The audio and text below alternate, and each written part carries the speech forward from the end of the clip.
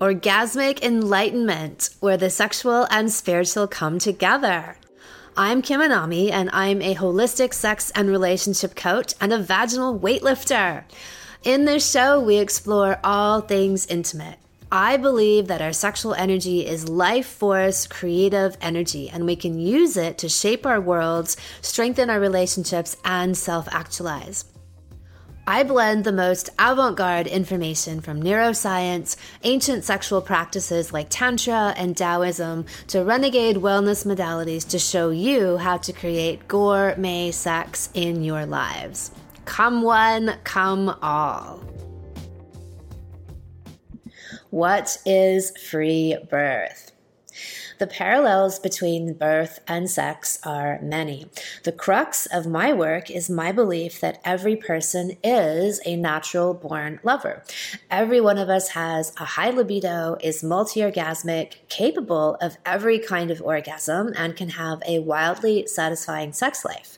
What gets in the way of this are people's blocks. These can be many, ranging from a past history of sexual trauma to simply being a product of the cultural conditioning of the day. All of these things can have the effect of suppressing a person's natural sexual expression. My work is all about helping people to clear these blockages and free up the natural flow and power that lies beneath them. The exact same thing applies to birth. And it has to, doesn't it? For the survival of the species, we have to be good at this, don't we? I believe in, and I have seen the same reasoning apply. All women are natural birthers, but what obscures that innate knowledge is a multitude of blocks. In our culture, we're told from a religious standpoint that birth is supposed to be a punishment from God because Eve is such a hoe. We see constant messages in movies and television of women in excruciating pain during birth, and that they're always being saved, or at the very least helped by someone more knowledgeable than she is, while she is literally being tied down and is a passive observer through the whole experience. So the work here is untangling all of this programming and getting back to the truth. The other connection between sex and birth is that, as Ina May Gaskin says, the energy that got the baby in gets the baby out. Meaning, not only do we want to eliminate outside distractions and create a safe, sacred, private space, we also want to allow the full sensuality of the experience to overtake us. The hormone oxytocin is what really gets things going. And guess what produces a massive amount of it? Your orgasm.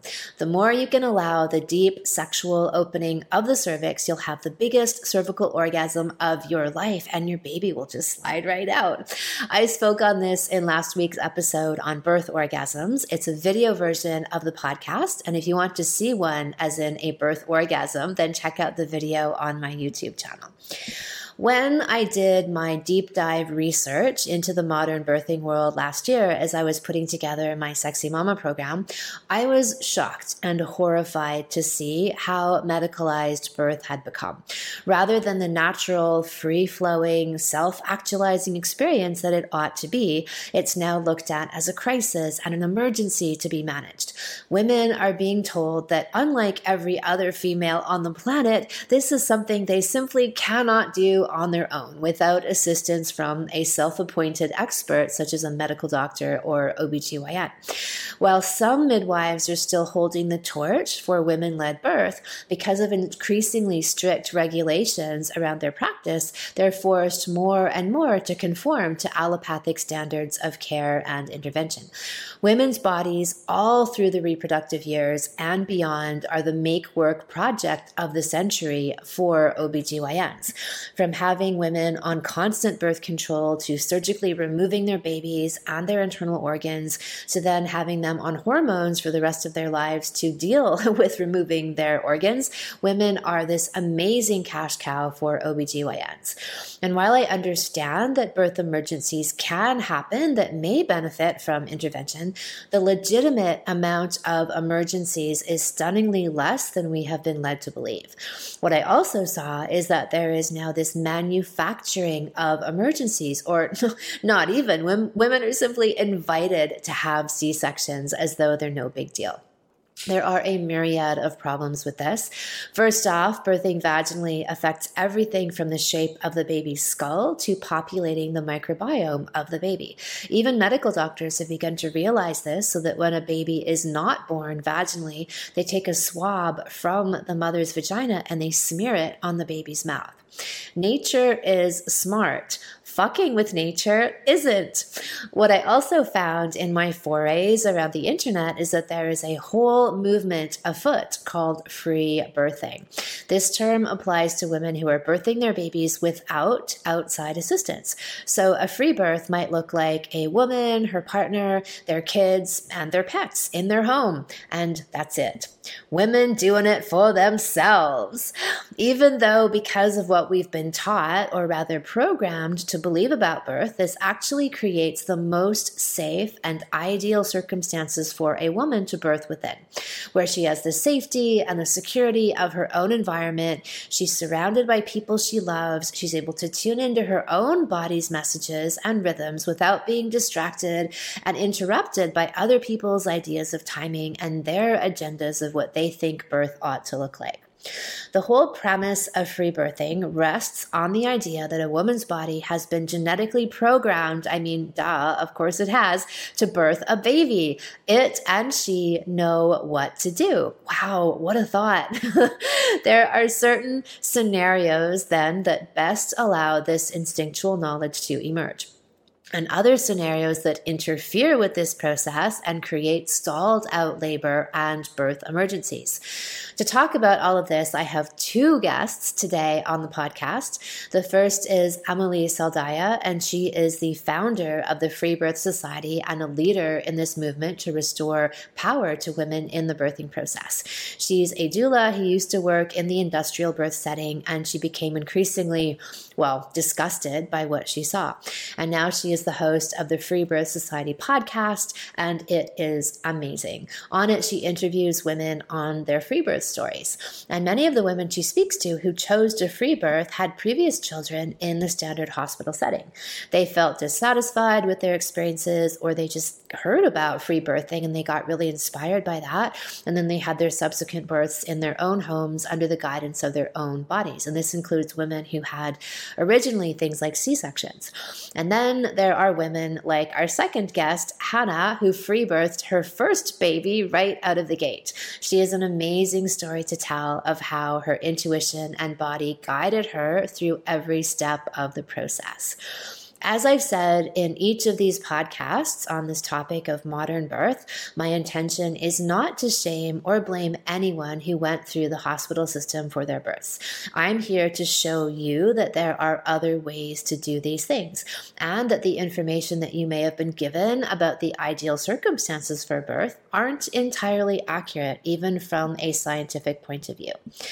The Sexy Mama Salon I created is designed to systematically go through and break down each of the myths and misinformation about everything from conception through pregnancy, childbirth, postpartum, and early childhood, and to help you reprogram yourself with the truth, as in your own truth and your body's truth. So now let's hear from Amelie. As I said, she is the trailblazing leader and founder of the Free Birth Society. She was a doula for over 10 years until the reality of her complicity with the obstetric system and the harm that it does to women and babies prompted her to find a better way. She evolved into a radical birth keeper who serves women birthing outside the system. She founded the Free Birth Society prior to the conscious conception of her first child, and then she went on to give birth to her daughter freely on Maui, Hawaii. Her acclaimed podcast, the Free Birth Society podcast, quickly became a fan favorite and has reached millions of people. Welcome, Amelie. It's fantastic to have you here. Thanks so much. I'm happy to be here. So let's just dive right in. Let's go into this concept that, as a species, women, females have been giving birth all in every aspect of the animal kingdom for ever since we've existed.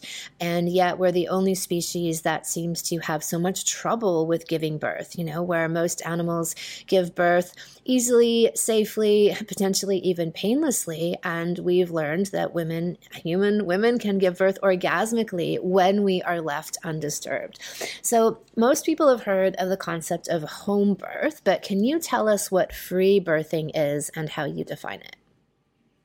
Yeah, totally. So free birth is just birth at home, integrated as a normal part of a woman's life. And so she's remaining at home and she's choosing to not opt into the medical system. So she's choosing to not hire any authorities to come be present with her at birth. So it also could be referred to as a family-centered birth, a mother-led birth. And so those are all implying that there's no hierarchical care structure in the room. It is usually just loved ones and family members.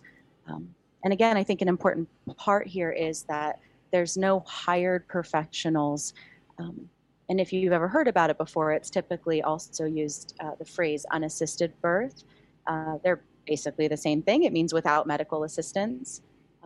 And then you get into the more nuances. Well, what if you hire a doula, or what if it's an accidental free birth, and the midwife couldn't make it? And I personally would say that those aren't free births. I think free births, to claim that title, is very deeply intentional, and that there's no hired professionals present. Got it. So can you tell us how you came to found the Free Birth Society, and how did you become interested in birth in general? What happened along the way that led you to be passionate and, really promoting this idea of free birthing as opposed to, say, midwifery, which some people already see as being an extreme thing to do? Mm-hmm. Yeah, and I think I even want to just adjust that word promoting versus more like a remembering. I'm really clear with my intention, and my efforts in the world are not to convert anybody. They're not to convince anybody, but rather to provide a space where, if this is resonant with you, and if this feels like a light bulb, coming home experience for you when you listen to my podcast, or you take the course, or you've discovered this idea in yourself, we're a community of women who trust you, and that's really what it is. So where it got started for me, I've been interested in birth and motherhood my life, and I left high school rather early when I was 16 and moved to LA, and with the support of my parents, but they asked me, just to please have a plan. And so I took that to heart. And as I kind of assessed in my 16-year-old brain what I thought was important, I kind of, it's a little dark, but I kept coming back to the cycle of mother-baby. And a friend of mine in high school had actually just been raped, and it was heavy on my heart. And I couldn't stop thinking about it. And I kept laying in bed thinking, what matters? What really matters? And the two things I came up with first was the trash epidemic that we have in our world. And I was like, okay, I don't really know how to approach that. And then the second thing was birth, and this, pretty like young, but still true to this day, realization that when a mother baby is honored, respected, loved, when there's healthy attachment, when there's contented infancy, when there's blissful postpartum, health, that's where health begins. And so, that was kind of just the light bulb moment for me. That was not a surprise, because I'd always been the person in the neighborhood that was like babysitting the little kids, and went out to LA. I took an infant massage training, and I got involved with teaching infant massage to parents whose babies had special needs, were having open heart surgery, and or were in hospice. And I really quickly saw what happened when a mother was supported to be in her instinct and to be in her intuition. These were women who were dealing with their babies in such a medicalized environment. Some of them hadn't even really touched their babies. Their babies might be in an incubator, or all these different setups that they have in NICU. And so I don't even remember how I was allowed into these spaces, but I started essentially kind of what I guess we would know as Reiki, but I never called it that because I was in medical environments, and you can't use the word energy in medical environments.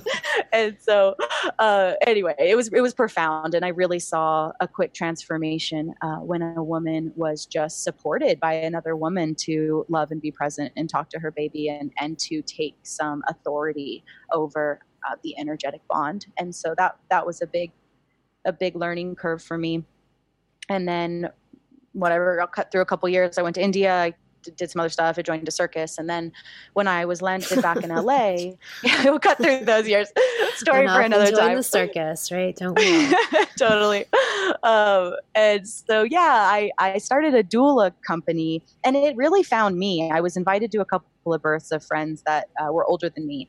And I saw some really blissful, really beautiful, really euphoric, ecstatic births at home. That were reasonably uninterrupted and reasonably mother-led.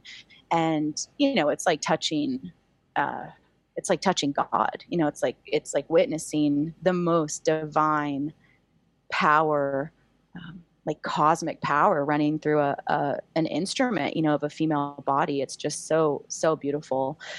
And so then I took a training, and admittedly, I got a bit wrapped up in the professionalism of it. I was really young, and I became very successful very quickly, and was going to hospitals and in all settings, and was simultaneously devastated to see what was happening in the hospitals. But also, I didn't really have the tools yet to talk about it and to digest it.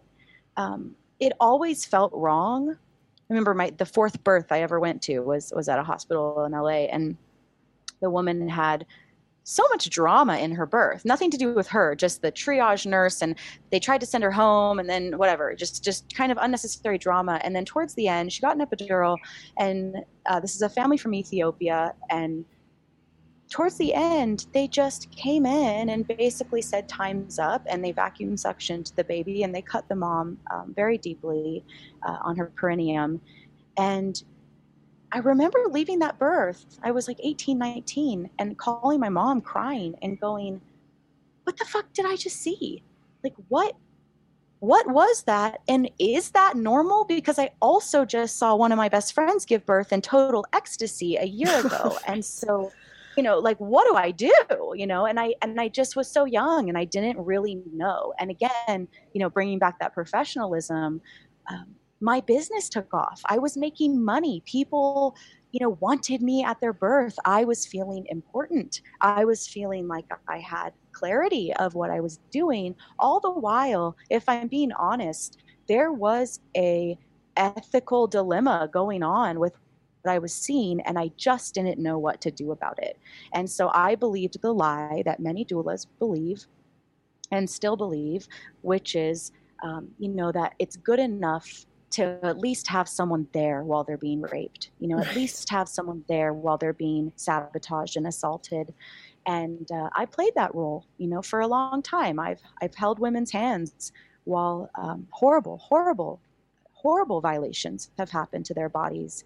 And, the doctor was looking to me to calm them down. Oh my God. It totally makes me cringe now. And it made me cringe then too. But, as a doula, there's a lot of, what's the right word? Like massaging you into being complacent, into being a bridge. I'm using air quotes for those who can't see me, a bridge to the system. And this lie that we are somehow going to increase a woman's authority and decrease her abuse. And it's simply not true. And so it took me quite a while to really wrap my head around that. And by the time I started wrapping my head around it, I was already in deep. I mean, I was going to 5 to 10 births a month. I was making a ton of money. I felt very important. I was a midwife's assistant. I was running a midwifery office. I was blah, blah, blah. I started a nonprofit for doulas to serve low-income women. I was in it. And when I got closer, I'll just kind of jump ahead a little bit. When I got closer to knowing it was time to conceive my first child, I had to take a really hard look at all of this and be like, okay, where am I going to be in my pregnancy and birth, and who's going to be with me? And if I know that I would never have a licensed midwife with me because of how much legal sabotage, how beholden they are to a system that doesn't have mother baby, in their best interest, then what am I going to do? And so it kind of quickly came together for me, maybe 4 years ago, that it wasn't ethical for me to stay inside the system as a woman serving other women inside the system, because I wasn't actually affecting change. It was a tough pill to swallow, to really accept that I had been lying to myself and that I was actually completely enabling the system.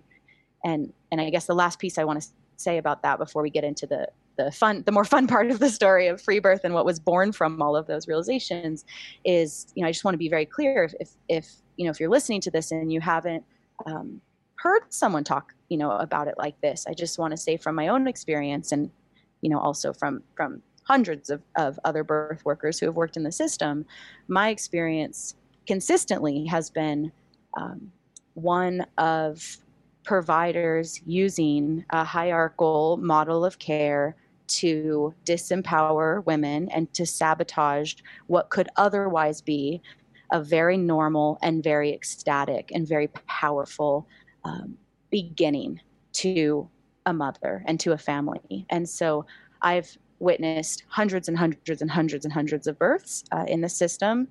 And the common denominator is some level of abuse and sabotage. And I don't say that lightly. That's not something that's like an attack on any particular person. You might have had a wonderful nurse. You might even really love your hospital birth experience. And that's wonderful. This conversation isn't to take away from that.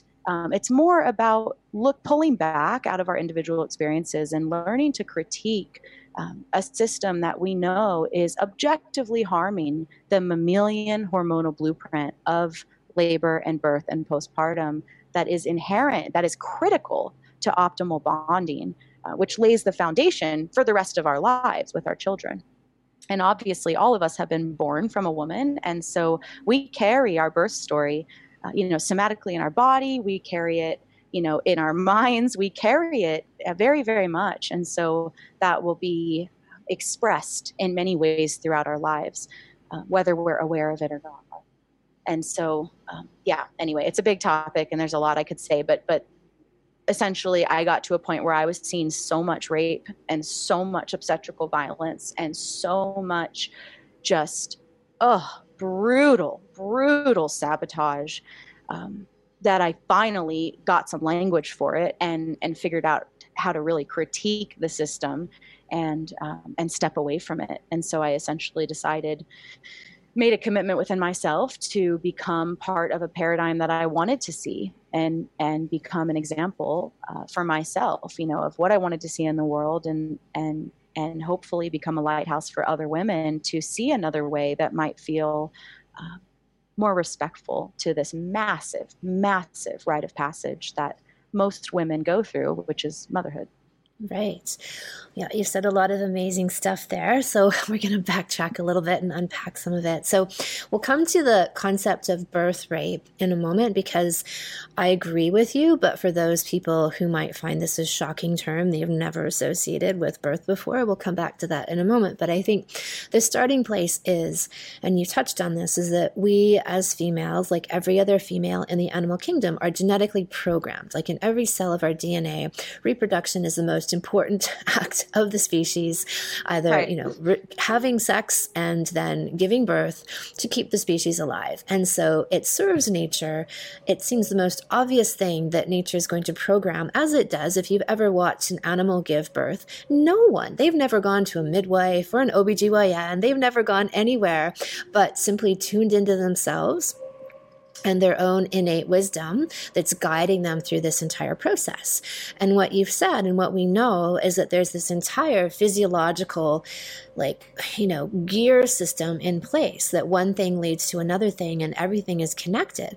And so in terms of our hormonal letdown, our oxytocin flow, all of these hormones and neurotransmitters that are essential in the birth process that even make it, more likely that a woman will easily breastfeed after birth versus having trouble breastfeeding after birth. Absolutely. Yeah, and right. So all of the things that happen in a hospital environment, I mean, from the very beginning, even being in a hospital environment, if we even look at animals in the animal kingdom, what do we see? If everyone has a pet dog or a pet cat and they've ever given birth, what do? Do they climb onto the kitchen table and open up their legs for everyone to see at dinner time? Or do they find the most private, dark, sheltered place they can, maybe under a bed or in a closet, and get into themselves, and they give birth there? And then the whole hospital environment, the message that women are getting, and this starts in pregnancy, is you don't know how to do this. I know how to do this better. I am the expert. You are not an expert. As a woman who's pregnant. And it starts way before pregnancy. Sure. Right? It starts, I mean, from the time you first start bleeding, most women are going to OBGYNs, right? So right. And even before that, your mom's taking you to a pediatrician. So the idea of the expert is outside of us, we're born with that shit, right? It happens from the beginning, and even more so with females. So I didn't mean to cut you off. Yeah, but no, definitely. I did a podcast recently called Don't Take It Lying Down, which was a response. Like, for example, like I don't go to OBGYNs, I don't get pap smears, and I wasn't ever saying that anyone shouldn't. I was saying that I don't, right? And explaining why I don't, because I know what my body's messages are, and I listen to those and I honor those. And I don't believe that someone outside of me knows more about my body than I do. Yes, I'm very in tune with my body, and I've done years of work and health focus to create that in myself, but that's where it is. So I agree with you fully on that. And so within that whole experience, like I believe that, this is meant to be one of the most powerful, transformative, self-actualizing experiences of a woman's life, is giving birth. And it is, I believe, when women are left to their own devices and have that natural experience of birth.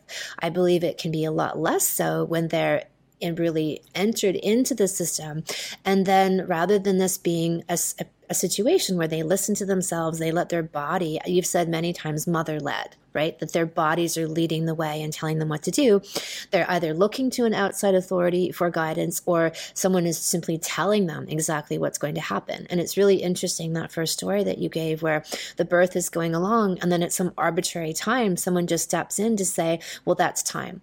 And it's so funny that, well, not funny, but I mean, if you look at the stats, the majority of hospital births in the US take place between 9 to 5 on Monday to Friday.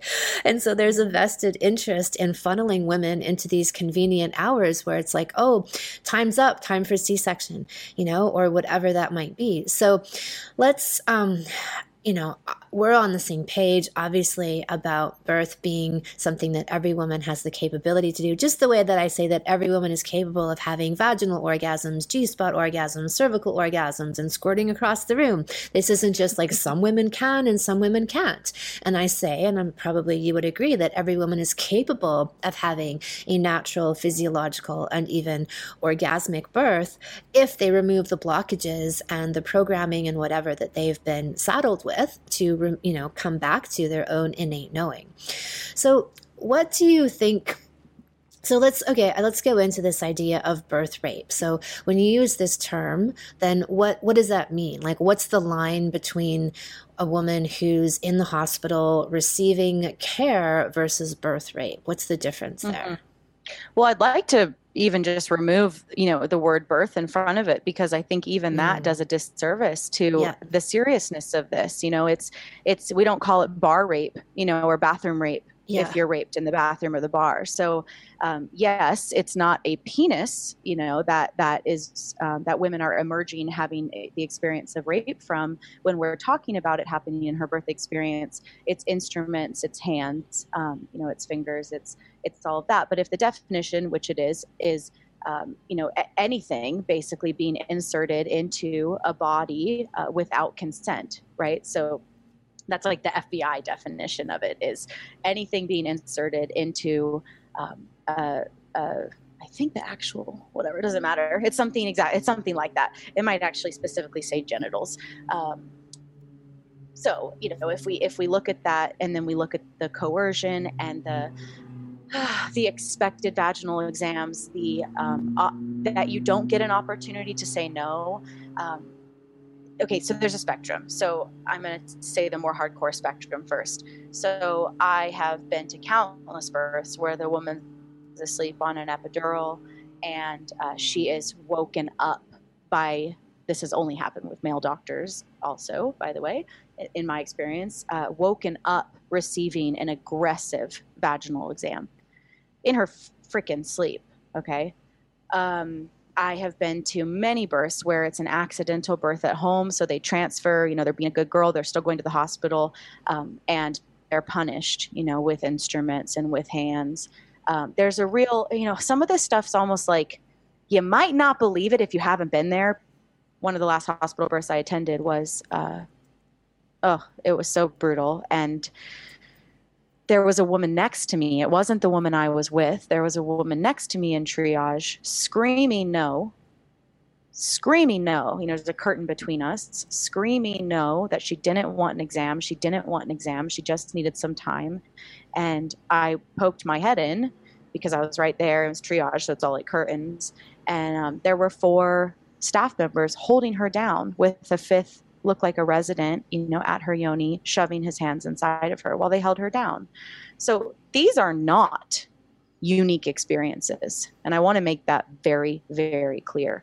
I have seen, and when you start talking to other birth workers, this is not unique to just me seeing this. It's quite common, actually. So this is more on the extreme side, of literally women being held down, screaming no, being screamed in their faces while things are inserted into their body. It's also occasionally anal rape as well. Sometimes there's providers who, without consent or with good reason, will also do a very deep and violent anal exam after a birth as well. So those are more hardcore ones where it's like, okay, shit, well, I could see your point there. You're being held down and screaming.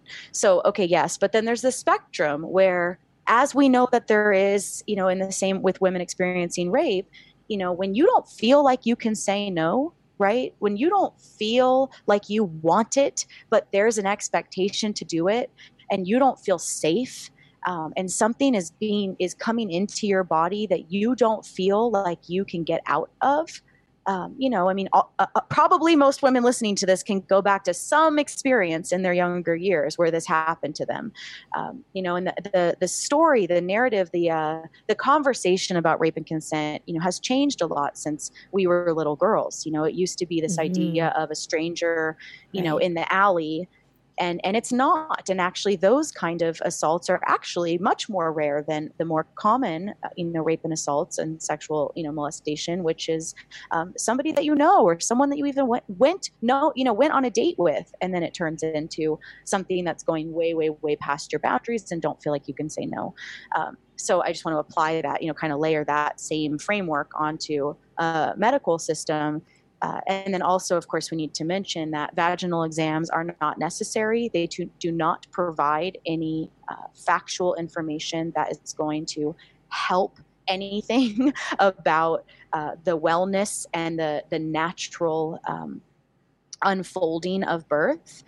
Vaginal exams are helpful if you want to start PIT, if you want a C-section, if you want to take over and sabotage a woman's birth. And yes, of course, it's a very quick way to discourage, control, assess, and diagnose, things like a stall, which is not a real thing. Labors don't stall, failure to progress, all of these just really misogynistic terms that have come up to convince us that we need to be saved from our birth experiences. So, maybe that answers it. I know so many women who emerge from their medicalized births and they don't quite have the language for it, and they start explaining it and they say, I didn't have any control. There were forceps inside of me, or there was a speculum inside of me that the doctor went elbow deep to get the placenta out after 10 minutes, and I was screaming and no one was listening to me, and I was saying no, or I wanted to say no.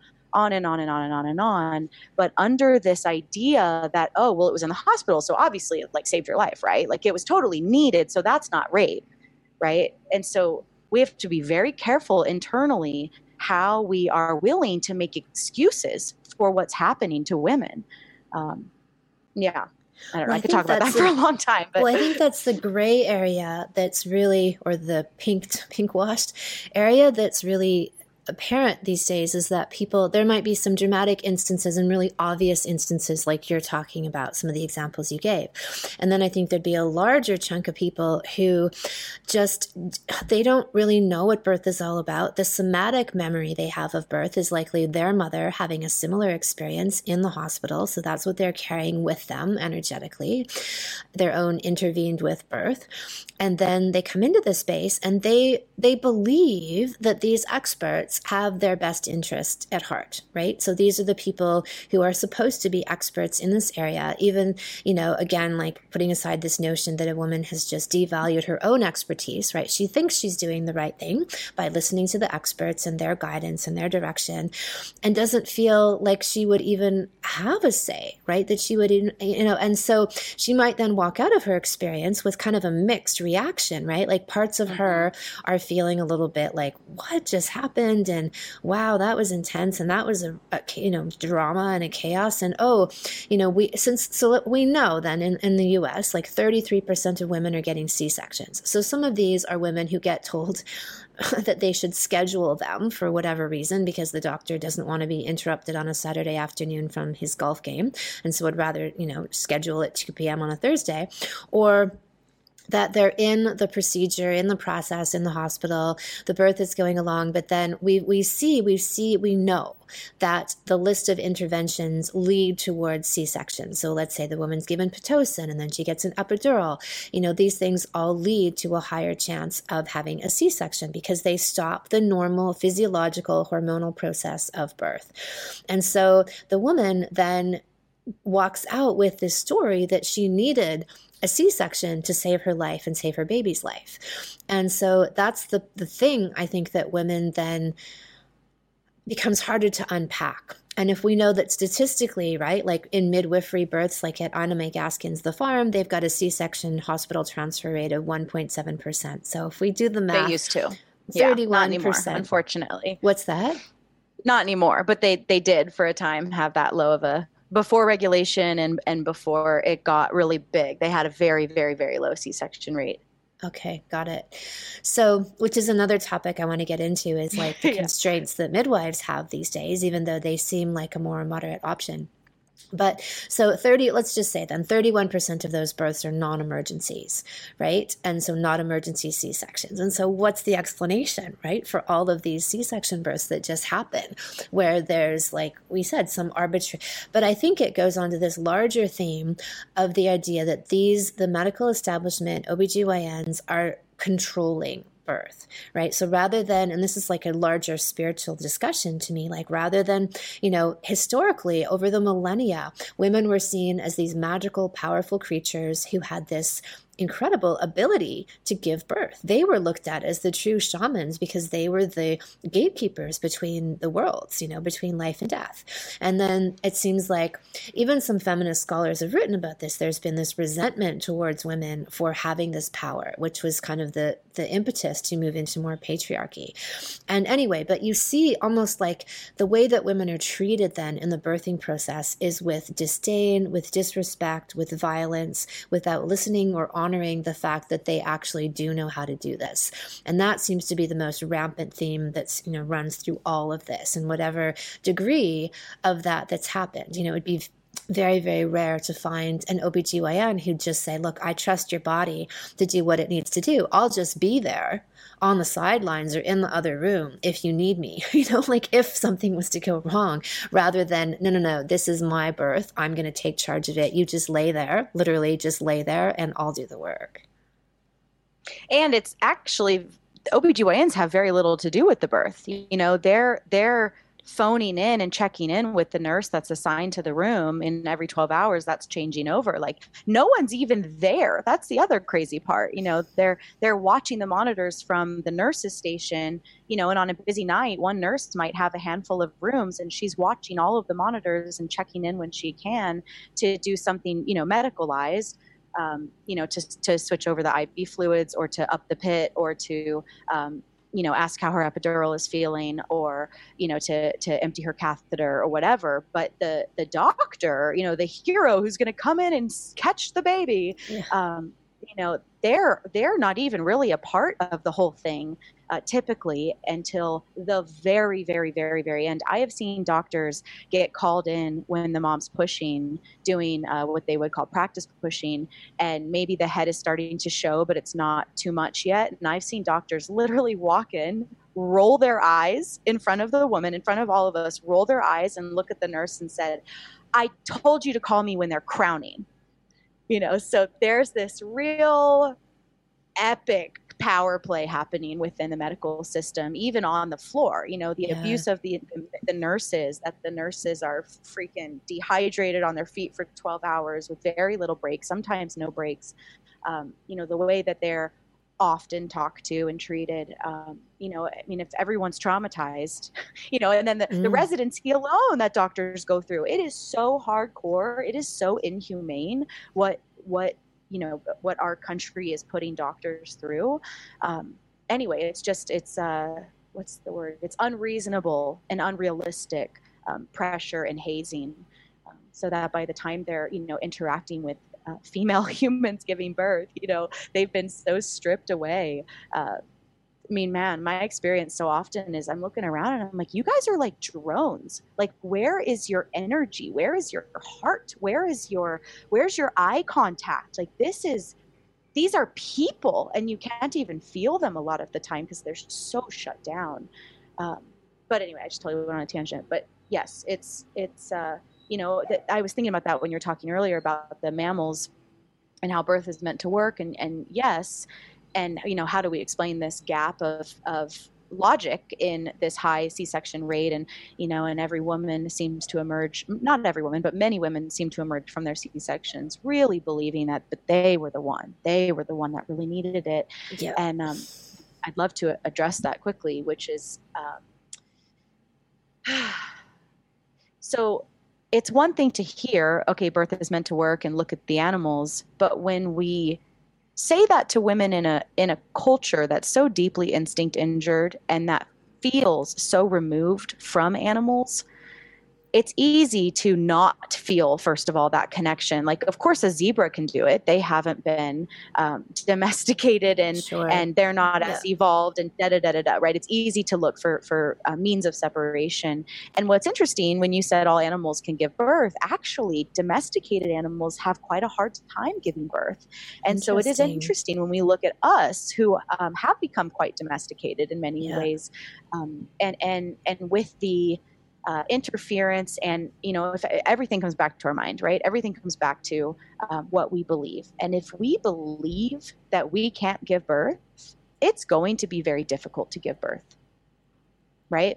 If we really believe that it's unsafe and that death is just around the corner at every contraction, and a doctor needs to be there and so forth, it's going to be very very hard to open up and open up to the spiritual experience that is birth. Now, that doesn't mean it can't still happen, right? Like, we know that accidental births at home happen all the time. We know 16-year-olds that didn't even know they were pregnant give birth, in random places. Like, we know that birth is a physiological experience, but it depends on how much, trauma and layers there are. I think we can't deny that it's one thing to kind of know it in our neocortex, but to make sense of it in this very complicated kind of brainwashed state that says, your first birth, you almost died and you hemorrhaged, and thank God you were there to get that blood transfusion. And it's going to be very hard for that woman to overcome that. And she has a lot of unpacking and critiquing and healing to do, so that she can birth in power. And that's a lot of what I do. I do a lot of sessions with women to unpack their stories. So they bring their birth story to me and they tell it to me as is true for them. And we just break it down, and I'm able to kind of fill in some gaps of where they might. And it can be incredibly helpful to get an understanding that what happened to you was not unique, right? Because, and this is another genius to how this whole thing goes down. We don't talk about birth. We don't see birth. And then you get pregnant and you get taken into an isolated room with a bunch of strangers. They do their thing on you. Hopefully you go home with a healthy baby, and then it's done. right? So it's so compartmentalized that women aren't talking about it enough. Obviously, that's why we have these platforms to talk about it. But when women start to gather and they start to circle, which, you know, in my opinion is like the answer to crushing patriarchy, is just women need to gather. Women need to be in female only spaces and they need to talk, because what happens in those spaces is everything starts to get discovered and uncovered. And women sit around sharing their stories and go, oh my God, that happened to me too. Wait, they did that to me too. Wait a minute. Then maybe I didn't need that. Maybe that happened to me, you know, and it's so beautiful, you know, because women are very smart. And when women gather, it's not hard to put the pieces together, but it's easy to keep us isolated and depressed and feeling broken, living these isolated lives that we live, where our birth experiences are so compartmentalized in our lives. Well, it's similar to sexuality, where I say, you know, like I said, that women, I say that everyone has these sexual abilities. Everyone is naturally voracious and is in touch with their sexuality underneath all of the blockages and conditioning that lays over top of that. And I'd say birth is exactly the same, right? We all have this innate ability, but we grow up watching TV shows where, you know, women are in the hospital screaming at the top of their lungs. And of course, the male doctor comes running in to save her life. And, you know, so these are imprinted upon people from as early on as they can remember. So, I mean, so let's address. I want to honor the women who are listening to this and going, you know, fuck you guys, I really did need that C-section, or, you know, that are really feeling, feeling triggered by what we're talking about. And I guess I want to, let you know that this is stuff that once you start unpacking it and you get to the truth of it, I understand that it can feel really scary, because what happens on the other side of that is that we start to take responsibility and that we start to question, and that can be so flippin' painful. And to sit with the possibility that your C-section wasn't necessary, or that your baby's first 2 weeks in the hospital and NICU away from you was part of this systemic, you know, strategy, and not about you and the baby. That's like one of the most gutting things, you know, to sit with, that didn't need to happen. Now, of course, there's probably some person where a C-section did save their lives, but like Kim said, if we know that it should be around less than 2%, the courage to sit with that and to consider that, I assure you, what's on the other side of that is freedom and power. But if you need that story to survive, if you need the story that you needed that C-section or you needed that induction, I guess I would challenge you to really sit with why you need that story and what that story gives you. And you might find a lot of fruit in that. That's really lovely. Thank you for saying that. And, you know, my whole philosophy in my work is all about radical self-responsibility. And when we take responsibility for things, we have power. And I certainly never blame people for believing the so-called experts who tell them certain things and are perpetuating certain ideas. And it's just that when you start to be given glimpses of a possible other truth or possible other reality, then we have the choice to dive into that and see. And you can't, fault yourself for believing, like I said, someone who was meant to be an expert telling you something. But when you start to get glimpses of the truth, then the onus does fall on you to start, going in that direction, and that there are gifts on the other side of that. So let's talk about midwifery currently in the U.S. So tell me, what is the issue these days? She's like, big sigh. with licensed midwifery today. So this isn't to say that there aren't wonderful midwives out there, but midwifery is not what it once was. And if these people are licensed and beholden to the medical system, can they really provide this level of care that does honor the physiological birth process? Or my sense is that they're very constrained by certain limits that just force them to then comply with the greater system at large. So let me know, what's your perspective on that?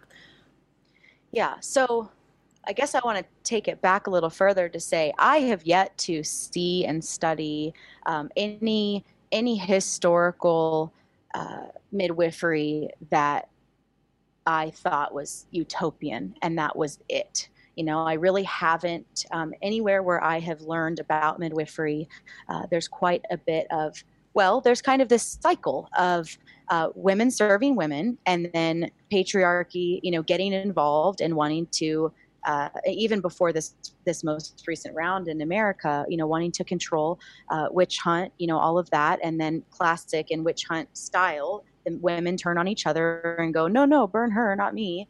And so then they separate. And then the women who are serving women, but who are capitulating to the system, now start to sabotage birth. So we've seen this cycle again and again and again and again and again in history. So the most recent iteration of that, and let's take our, America of the last 100 years.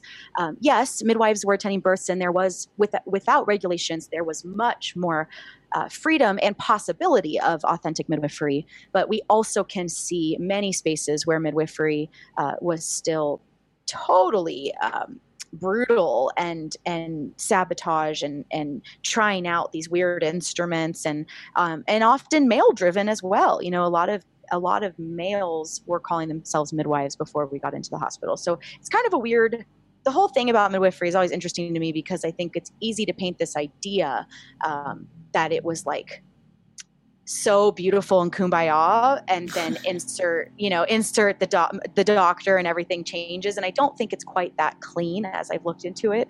But it's kind of a nice vision.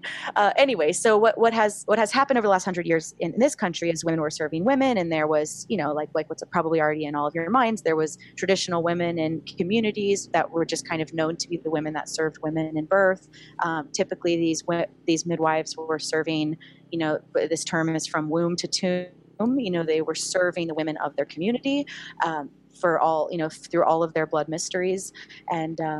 And they were kind of just like an integrated part of a community. It wasn't, I don't know, it just doesn't seem like it was that big of a deal.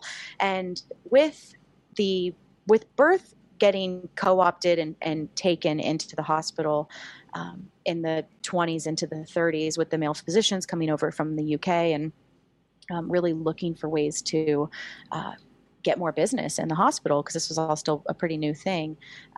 They did a very successful, very wide-scale propaganda campaign against midwives, and you can still find this stuff today online. It'll be these like posters of a wart-faced, old hag with a rum bottle, on one side. It's just so absurd. And then on the other side is a white guy in a lab coat, and it's like, who do you want to have be at the birth of your child? It's just so absurd.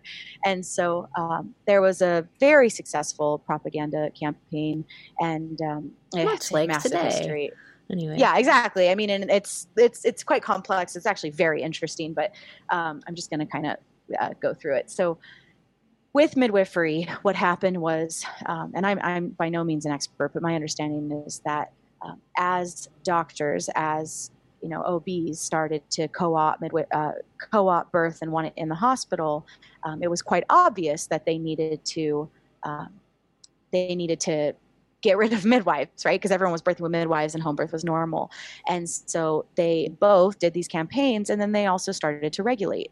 And so it essentially, and this happened all over Canada, I mean, this has really happened all over the world, but essentially, the government has gotten involved, which of course is totally a brother to the medical paradigm, and has said, capitulate to the system, or we're going to put your ass in jail. So, okay, so what are these women to do? There have been times in our history, like in the 70s, when Ina May and her sisters, participated in this beautiful uprising of midwifery, and then these organizations started to come around. And in the 70s and then into the 80s, there was a real sense of, and I know this because of the elder midwives I know who have told me these stories. There was a real sense that perhaps something really beautiful could happen within the medical model, really acknowledging midwifery and giving them a place in our above ground system. Sadly, that's not how the story goes. And the rules and regulations are, so disheartening. Let me back up. Let me just give a quick overview. So licensed midwifery is the only legal way to practice midwifery in America and in Canada. And what that means is that you have agreed, you've sat for the licensure, you've attended a school, and you have paid money towards this, and you agree to uphold the rules and regulations of your state. So there are some common rules and regs that kind of go across all the states, and then each state has their own, little nuances to them, more specific rules. So you might be thinking, well, what's wrong with that? Of course, those rules and regulations are there to keep us safe. And of course, not every birth, would stay safe at home. And isn't this just helping us have some parameters to have healthy and safe births? And I wish that were the case. But sadly, that's not the case. And it creates a environment where a midwife is unable to provide individualized care. And so some of the rules and regulations are actually quite significant. And so some quick examples of that are, I'm most well versed with California because that's where I'm from. But like I said, a lot of these go for all the states where there is, midwifery is not actually legal in all of the states, but where they are legal. So a licensed midwife cannot attend a birth at home if the mother is before 37 weeks gestation or after 42 weeks. So many, many, many, many, many women are still pregnant at 42 weeks. However, if a midwife, wants to honor her licensure, she has to abandon care at 42 weeks. So a really simple example of what happens there, and it's a very common story, is around 40 weeks, the midwife starts bringing up sweeping the membranes, air quotes again, natural inductions, no such thing, castor oil, which is toxic and incredibly dangerous. And so in the midwife's perspective, from what I've gathered of many, many, many midwives I worked for and studied under, it's better to do what we can because they don't want a hospital birth. And so let's get things going and try to work within the parameters of our rules and regulations. But very simply put, what that creates is sabotage. So a birth, process is not meant to be rushed, and it can be incredibly dangerous to rush a birth process. So, women, midwives have women taking all these tinctures and herbs, which are actually quite powerful, or sweeping their membranes, which can very easily break the membranes with the water bag. And then, castor oil, like I said, which can easily cause diarrhea and dehydration. And it's just such a brutal example. So that happens all the time. Another one might be breech. If the baby's in bum position, the midwife has to abandon care. Mm-hmm. Twins, if the waters have been open for over 12 to 24 hours, it's without significant progress of labor, it's expected that you'll transfer. In some places, going back to birth rape, in Arizona, and I believe it's Arkansas, you are expected to give a vaginal exam to your client every hour of their labor process. That's disgusting. And they're not legally allowed to decline. So there's a lot to this. There's a lot of examples, but pretty serious ones. And so I guess what I want to bring together is that it's not mother-led. If a mother says, I want to birth at home, and I'm comfortable being pregnant at 42 and a half, I still want to birth at home, or I'm comfortable with my baby being bum first. It doesn't matter. The midwife, because she is first and foremost beholden to the system, which, we can't forget who created the rules and regs of the system. Mm-hmm. It wasn't midwives, mm-hmm. right? It was doctors and high male authorities. Got it. Yeah. So the thing I always say is that a licensed midwife has to betray somebody. And what a terrible position to be in. Right. So they're either going to betray themselves, the mother, or the system that they have bought into, saying that they're going to uphold. Right. They have to betray somebody. Even the NRP regulations when a baby's born, the midwife getting involved and assessing the baby, like what that does for mother-baby, that the mother's not assessing, that the mother's not the first one to hear the heart and to, touch their face or look in their eyes. My God. That's very serious. Yeah. Yeah. So let's sweep over then to free birth. And so we've explored what the opposite of free birth looks like to some degree.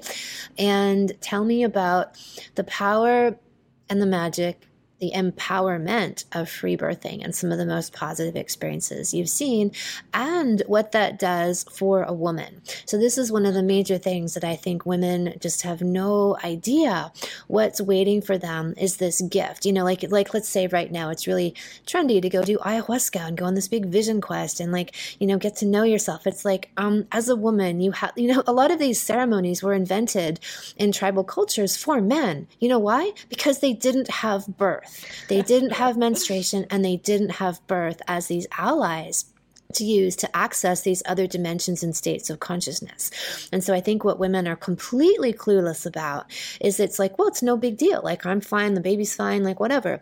Yet they're missing out on this magnificent, humongous spiritual rebirth opportunity, and one that really shapes them as a mother going forward into the rest of their lives. So if you could speak to that, and then how free birthing supports this, and the gift of free birthing for women and for their babies. Yeah. I mean, well, the first thing as you say that makes me think of is, obviously sex. And so if you're having, kind of meh sex and it's maybe 5 minutes long and, the guy comes and so it's over and, maybe you guys cuddle or kiss and it's just kind of, or if you've only throwaway sex, junk food sex, I call it. I was just going to say junk food. If you've only ever had junk food and you've only eaten at McDonald's, and it's like, oh, you just have like your favorite thing there and it's fine, and if you've only ever had hospital births, you could probably emerge from some of them feeling like, yeah, that was a pretty good birth. And comparatively speaking, like that 10-minute sex we had last week was so great compared to the 5-minute sex we usually have. Right. Exactly. So it's accepting crumbs, right? Which is what patriarchy asks us to do as women, in general. And so, so then obviously going to, you have the most epic lovemaking with a consensual, powerful partner, and, you experience female orgasm for the first time, and it's going on for 2 hours and you're feeling worshipped and opened up in a whole new way, and holy shit, that's a whole new world. Or if you've been eating McDonald's and then you get to eat this local homemade gorgeous healthy prepared food, you're opening up in a whole new way. And then obviously with birth it's the same thing that you just spoke to. So so I also want to say before I dive into this that free birth is not necessarily the gold standard. And I don't want to come off like that is what I think. Free birth is just birth uninterrupted. Free birth is birth without disrespect. Free birth is just birth. And so I guess why I want to say it's not the gold standard is that if you want to have women there, if you want to hire a doula, if you want to hire a midwife that you love, that's not less than. The gold standard to my mind is that you emerge from your birth feeling totally respected and totally intuitive and totally seen and revered, right? And that you don't have any interruption. An undisturbed birth, I guess you could argue that an undisturbed birth is the gold standard from a mammalian biological standpoint. And it's hard to achieve an undisturbed birth. Well, I will say it's impossible to achieve if you leave your home. It's absolutely impossible. You can't have an undisturbed birth if you leave your nest, if you leave your den, you disturb it. It's just objectively true. Like your hormones will shift, you'll go into adrenaline. It's just true. And so, it has to occur in your nest, in your den, at home. But who arrives is still a huge component of if it's going to be undisturbed or not. So free birth, free birth kind of on that same note. Free birth is to my mind the most logical way to protect the optimal setting to have an undisturbed birth, right? So all we can do is set it up and hold intention for it. And then the rest is up to, the divine and up to your baby and up to your environment. So what are the things we can control? We can control who's there, right? That's extremely important because the one wrong person can screw the whole thing up because you are the most sensitive and the most primal, and the most sensitive and the most psychic that you really can be. And, you brought up ayahuasca. Like I had a very long birth. It was 52 hours and I was totally on ayahuasca. I wasn't actually, I was sober, but I was fully tripping, and it wasn't all cosmic butterflies either. I was doing some deep, deep, deep underworld, um, psychedelic shit down there.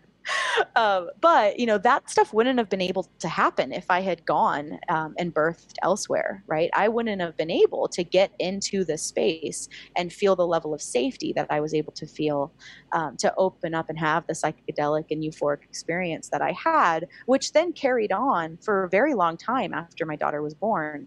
I felt like I was tripping and on ecstasy for many, many, many, many, many days after my birth. And thank God I only had to stay in bed and didn't have to put her in a car seat and get her home or navigate the world in any way, so that I was able to stay in this truly euphoric bubble. So, I mean, I've, like I said before, I've seen a lot of births. I've seen them in all settings. I have attended births that didn't have medical management. I don't know if I could call them free births because I was there and I am undeniably a bit of an authority in all of this. So doesn't really matter to my mind, like how we label it, but I've certainly seen undisturbed birth, and there is no question that once you've experienced that, I mean, I've had women look up at me, holding their baby with blood dripping down their legs and their milk starting to come in, and they're standing in the tub in the middle of their home and look up at me, having just caught their own baby and having had not one person intervene, and, look up and said, I had no idea. I had no idea. I thought my last births were great. I had no idea that it was like this.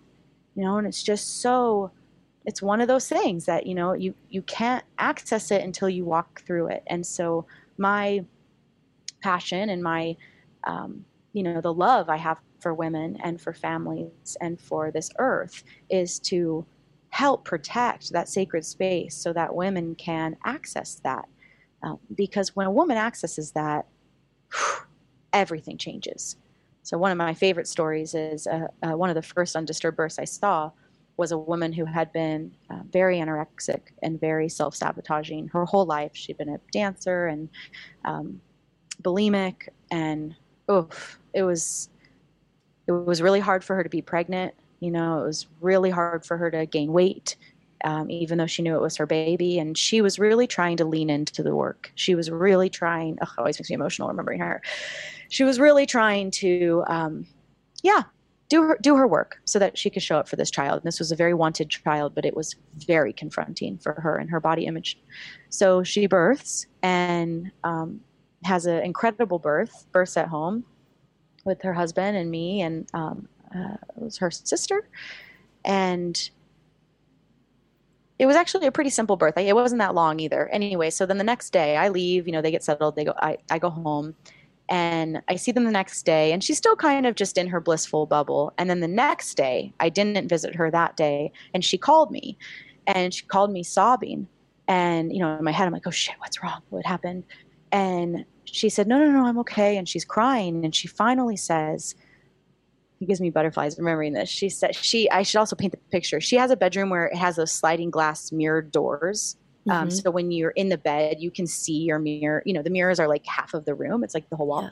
Anyway, so she said, I got out of bed this morning and my pad had leaked and I had blood coming down my thighs, and I caught the glimpse of myself in the mirror, and my breasts are engorged, and my hair's crazy, and I haven't even showered since the birth, and I have blood all over. And in that moment, I was healed. And she really was. And she began to love food. She began to love her body. And, when I saw her months later, she was like a different person. And it was all born from this rite of passage being honored, loved, respected, seen, validated, in safety. Whatever stuff she had come into this world with truly did get healed. And what a gift she was able to give her child, in that, and to her whole family and to herself. So, that's kind of like a perfect example of what is possible. I've seen it heal relationships. I just want to say that's so beautiful. That also got me choked up listening to that. I was like, oh, that's so, wow. Amazing. You know, and you wouldn't, if I had told her months before, oh girl, on day 3 you're going to look at the blood coming down your legs and your boobs engorged, and you know you won't have showered in 4 days and you're just going to love yourself, she would have been like, you're high. Like it wouldn't have made any sense, you know. Mm-hmm. But the fact Mm-hmm. that she, you know, went where she needed to go and did her work and brought the spirit and the body of her child here, and that her body, this thing that she has hated her Yeah. whole life, Dissociated from. Yeah. right, dissociated from and just hurt, that all of a sudden that was the vessel that gave her this beautiful creation.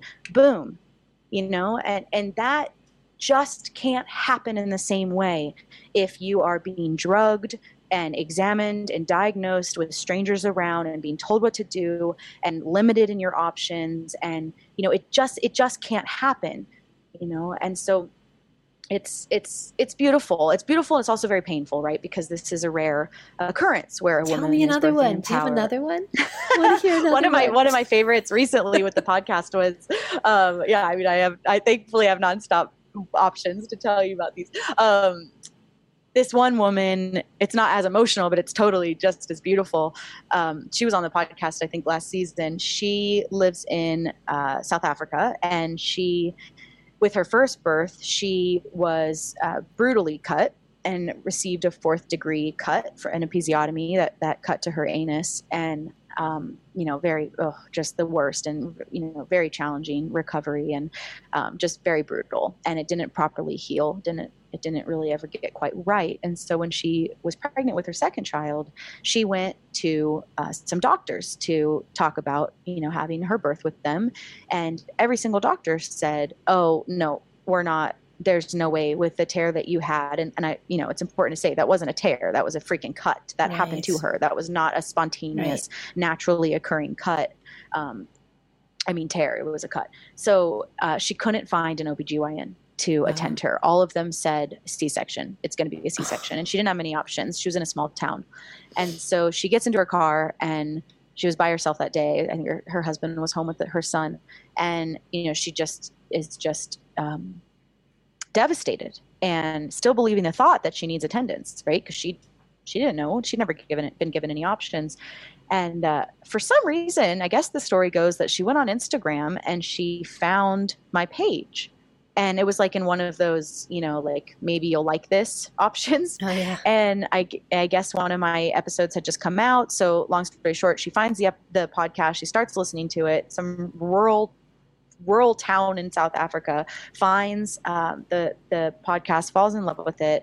And she emails me right around the time that I birthed my daughter. She emailed me that she had just birthed on a bearskin, birthed her second son with only her older son and her husband on a bearskin in front of their fire, and was writing to thank me. And, you know, like, it's, this is it. Like, this is it. Because now that, I mean, I've seen women leave their abusive husbands after they birth in power. I've known, you know, women who wear burqas, you know, very, very, very, very, very, you know, oppressive, religious, like this one woman used to be in our group who was from a Muslim country and wore a burqa, and I mean, there's a lot there, you know, and had a really traumatic birth with her first, and she just secretly stayed home and free birthed, you know, and it shifted everything internally for her. So I guess all of these are to say, and I have countless stories like this, you know, including my own, and what it does for us to access and feel our own power in a world that very actively doesn't want us to. You know, all of these internalized beliefs start to fall away. And what happens inside of that is, I mean, the ability to see women as my sisters is a huge piece to this. Like, that not believing the lie of patriarchy and horizontal violence, that we're competitors. You know, that has been a huge thing. And experiencing a wild pregnancy and experiencing my free birth and walking through those gates and seeing every woman on this planet as my sister in all of this, you know, that was born from my experiences of power. And, you know, and that's also something that many women say. There's just these systems that separate us just kind of fall away inside of us. And the willingness, like I stopped shaving, that's a big deal. I stopped wearing makeup. That's a big deal. Like these things are happening inside of me that feel so good. And that's the guide, right? Like what feels good and what feels authentic and what feels powerful. And women are doing that. They're doing it in their own ways all over the world. They're doing it without the permission of their husbands. They're doing it even against, a lot of lack of support. It doesn't matter because a baby will come. A woman has to contend with the reality that a baby will come. And so it's an opportunity to take some real responsibility around it and to realize you have a choice. And so what choice are you going to make? We are so taught to live in victim consciousness. And we are so taught that things happen to us and that we have no power. But when you start to realize and consider that things happen through us and for us, everything starts to shift. And the real fun is when you start to realize everything you're doing is a choice, and it's a choice you're making. So if you want to go to the hospital to birth, own it. Own it. Know that you wanted to do it, own that you wanted to do it, really learn what it is and embody that choice.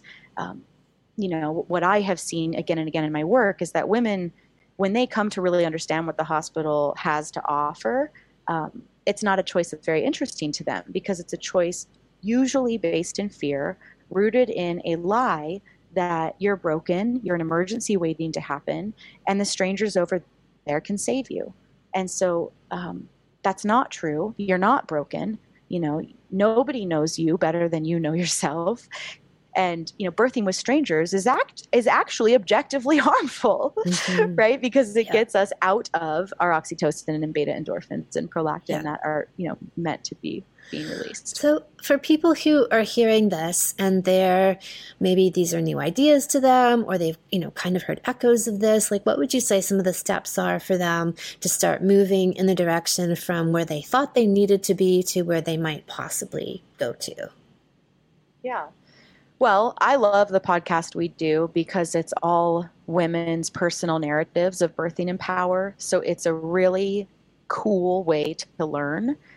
Because there's no agenda to it. It's not like a course or a book, which we also have those if you want to do deep dives. I was just going to say, your podcast is fantastic. I've listened to it, and there's stories of women in their free birthing experiences. And some of these women, at least most of the ones I'd listened to, it often had a first birth that was less than ideal. And so that tweaked something in them to be like, maybe this could be done another way. And that led to often their next experience as being a free birth. And so to hear that evolution and then just hear women's play-by-play of how it happened, it's so powerful. Like, we talk about the power of storytelling, that before we had all the means that we have in this day and age, that was our principal way of learning, right? Is storytelling or oral history or oral herstory. And I feel like you revived that in your podcast because they're these beautiful, vulnerable, real stories. And once you hear them, you can't help but be transformed because this is the truth coming out of the mouths of babes and the mouths of vaginas, like right there for you. Exactly. And that's the thing, right? Women own birth. And so these are women's stories. I don't want experts on. I don't want men on. I don't want, a lot of stuff on there. I'm very specific about the space I wanted to carve out was women's personal stories because those are inarguable. Yes. Right. And so that, like you said, with oral tradition, and I believe that women do learn best through personal narrative. I certainly know I do. And I've birthed, I've attended so many women in birth, and they're not going to be like, didn't you tell me 20% of first-time moms, their water's open before labor significantly starts 24 hours later? They're not going to say that. But if I had told them a story about a woman, last year whose water's opened and her labor didn't start for 3 days, and then that happens to her, she's going to remember her, and so knowing that and taking that. Okay. So I love the podcast, and it's, it's a free resource. It's an easy place to start. And then, if you're really digging this, we have a private community. I bought a proprietary network that's a safe space online, which is almost an oxymoron, but I'm very proud of what we've created. And it's very vetted. And so there's a fee associated to it, and you have an interview and you sign non-disclosure agreements. But so all the women in there really want to be there. And it's a very high integrity space of women of all ages. And so that's definitely for the community aspect. And then we are coming out with our first book that Yolanda wrote by the end of this year. And then we have courses. We have the complete guide to free birth, which is enormous. And that's like everything we think you need to know. And it's video based and it's awesome. So yeah, there's a lot of ways to engage with it. But I think if you're new to this and you just want to kind of poke your toe in, I think the podcast is a really easy place to start because you what feels appealing to it's just like when you hear the women telling their stories, and obviously they're telling the truth, and then you go along this journey with them, you cannot help but be shifted and inspired by it. And, it really comes down to all of the fear that's bred around the process of birth and then releasing that. And I think hearing these women go through it and sharing and, all the nuances and different directions their stories go, and all of them are also unique and interesting, that, like I said, you cannot help but be shifted, right? To know, all right, so it can be done a completely different way. Everything that I've been told and seen about birth is one version, one manufactured version, and here's another. And it totally goes against it fixes the false narrative in our minds that women who choose to birth unassisted are irresponsible and selfish, and that they're putting themselves at harm, and all of this just ridiculous misogynistic rhetoric in our society. I mean, I always say that free birth is the feminists' last frontier, because you'll even find feminists or reproductive justice women who are still like, oh yeah, but you go to the hospital, who are like, or go on the birth control pill. Yeah, exactly. So it's really been quite interesting to be one of the leaders of this movement online and offline, and see the vilification, that the villaining, is that the right word, of how quick people are to just throw women under the bus. And what I always come back to is, you either trust women or you don't trust women. So if you trust women, you get out of their business, right? And if you don't trust women, you're going to think that you're like that there's a heroic need to be in their business, right? Which you can easily see play out with the abortion, conversation, but again with the free birth conversation as well. So trust women, center women, and let them mother their own children, right? So women are ready. Women want self-authority. Women want to mother in their instinct. Women are ready to listen and bind together and be in community and share these stories. Women are so ready for it. And so we're doing it. Fantastic. Well, thank you so much for being here, and we'll put resources to your information along with this. And yeah, I really salute what you're doing in the world, and it's wonderful to have you out there fighting the good fight. Thanks, sister. I can't wait to meet you. Here's Hannah. As I said before, Hannah free birthed her first child with just she and her partner and a close friend in her home in a bathtub outside. Her story is magnificent in that she truly tuned in every step of the way to ask for, listen to, and honor her body and higher guidance of how to birth her baby. From being guided to create and sing a song, which became her mantra during the birth, to going on a meditation retreat shortly before her child was born to connect even more deeply with herself. Hannah did the work and reaped the rewards. Here is her official introduction. Hannah Grace is a young woman following her innate and primal wisdom in all avenues of her existence. She lives life rooted in her power and is devoted to mothering wildly and intuitively. She birthed her first child a year ago in ecstasy and bliss, unhindered and medically unassisted. Her free birth experience continues to heal her and her ancestors ancestors in profound ways. Hannah Grace, her partner, and child live a love-centered life, prioritizing wellness and intimate connection with each other. You can learn more about Hannah Grace by following her on Instagram, where she shares about her motherhood journey, eco-friendly living, nutritious recipes, and more.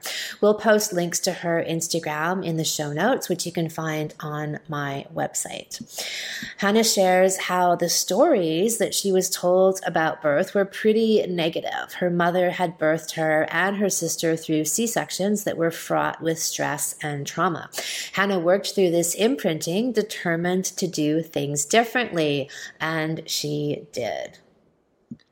Welcome, Hannah. Hi, thank you, Kim. So great to have you here. Thank you for coming on the show to talk about your birth experience. Yeah, my pleasure.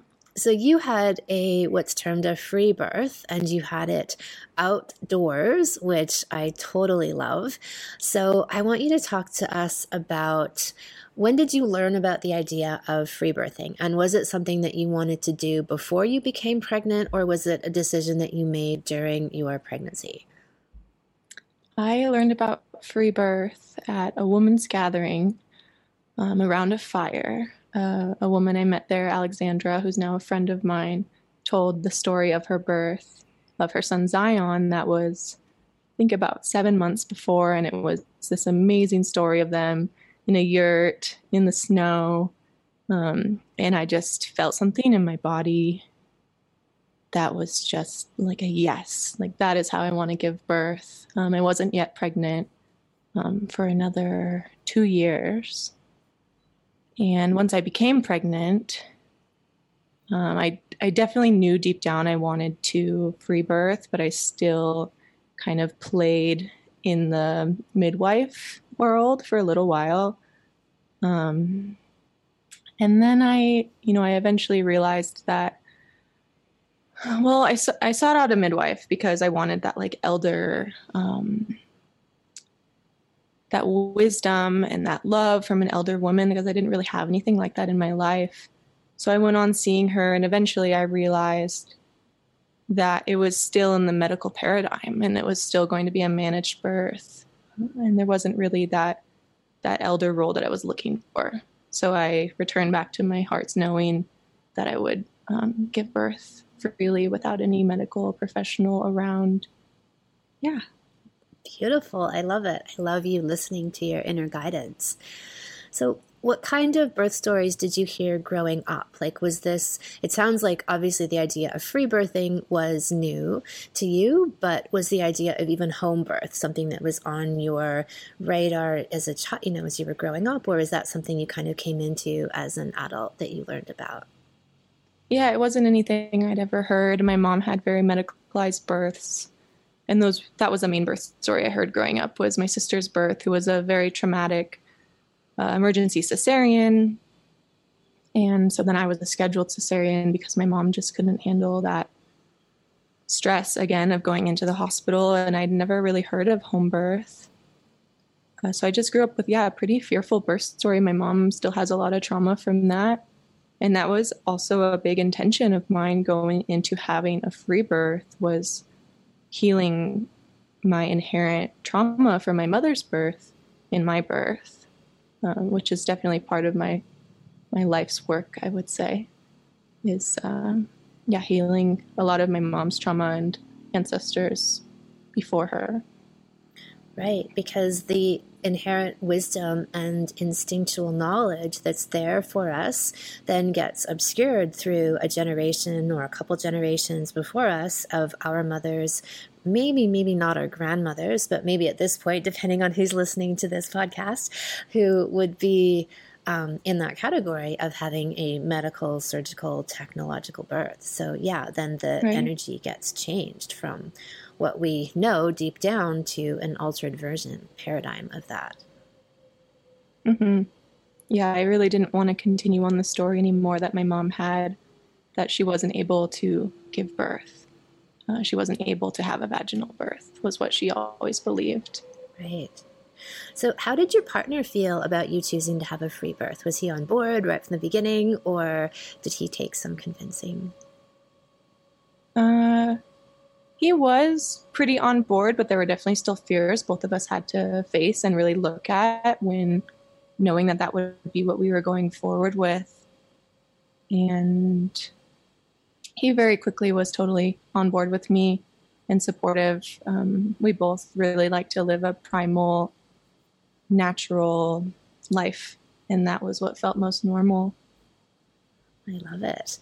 And so what about the people around you? Like, I'm assuming given your lifestyle, you probably had a lot of people who were supportive of this idea, but even then this can hit a lot of, because so many of us came out of these surgical birth stories, that it can hit a lot of nerves with people, and there's so much fear and propaganda about it. So what was the support like around you when people then learned of your decision? Yeah, a few of my friends that I had told, all my close friends, were very supportive and happy for me. My family, on the other hand, I chose not to tell until after, because I knew it would bring up a lot of fears for them. And I just didn't really want that in my sphere when I was so pregnant and going into my birthing time. We actually did tell my mother-in-law at one point, but she chose not to remember.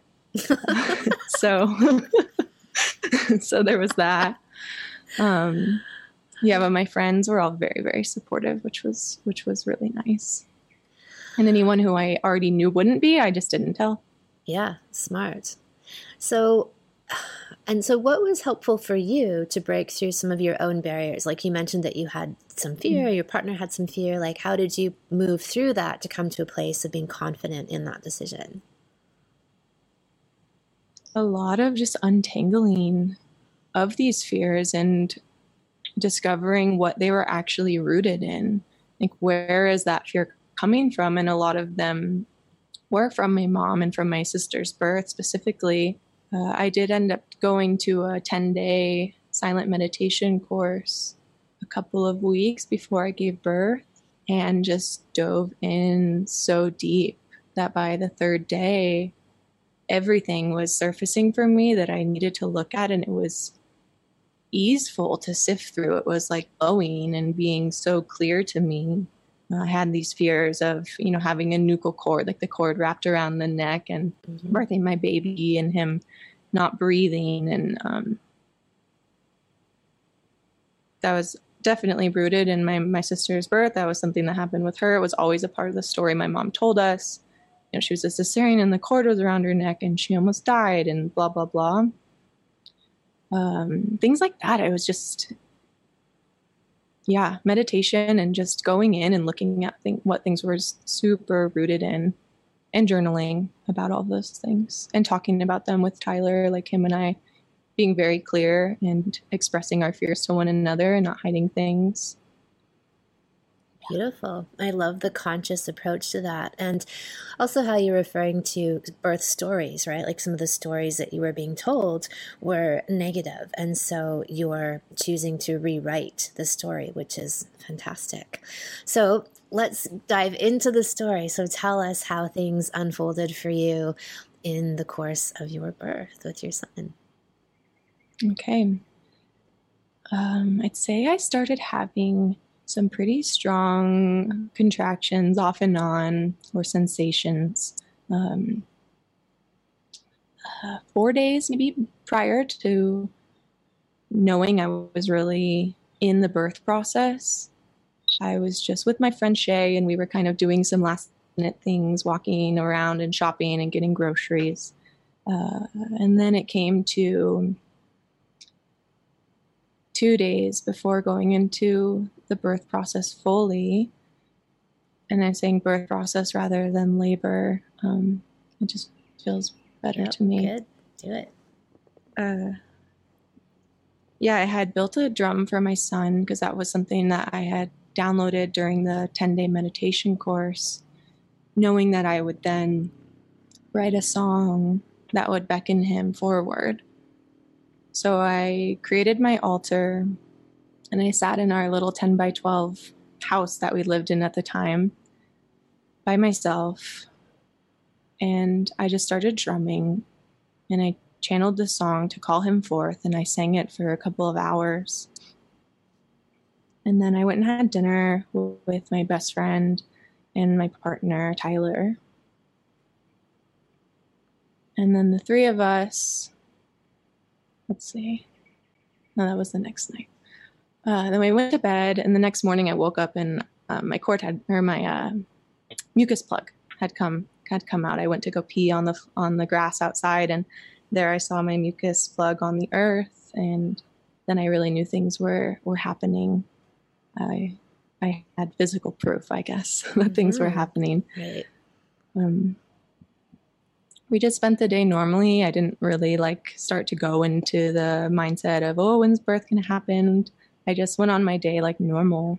Planted some flowers. I think we planted some bulbs. And we just had a nice day. In the evening, we walked all the way down the hill. We live on a hilltop, so we walked all the way down the bottom of the driveway, which just felt really good and symbolic, like just going downward, calling the baby down intentionally. I couldn't really at that point. I was so pregnant. And had a really nutritious dinner. And then we went to sleep. I woke up probably around 4 a.m. and turned over to my husband and asked him to make love to me, knowing that it would most likely be the last time it was just he and I. And that was really beautiful. And then we went back to sleep, and he was holding me behind me. I woke up a couple hours later with really strong sensations moving through me. And I just had my hands on my belly, on my womb, keeping it warm. And I just breathed through them. And I tried a few different things here. I tried just intentionally breathing in and out. And then I tried counting the sensations, seeing how long they lasted. That didn't feel quite right to me.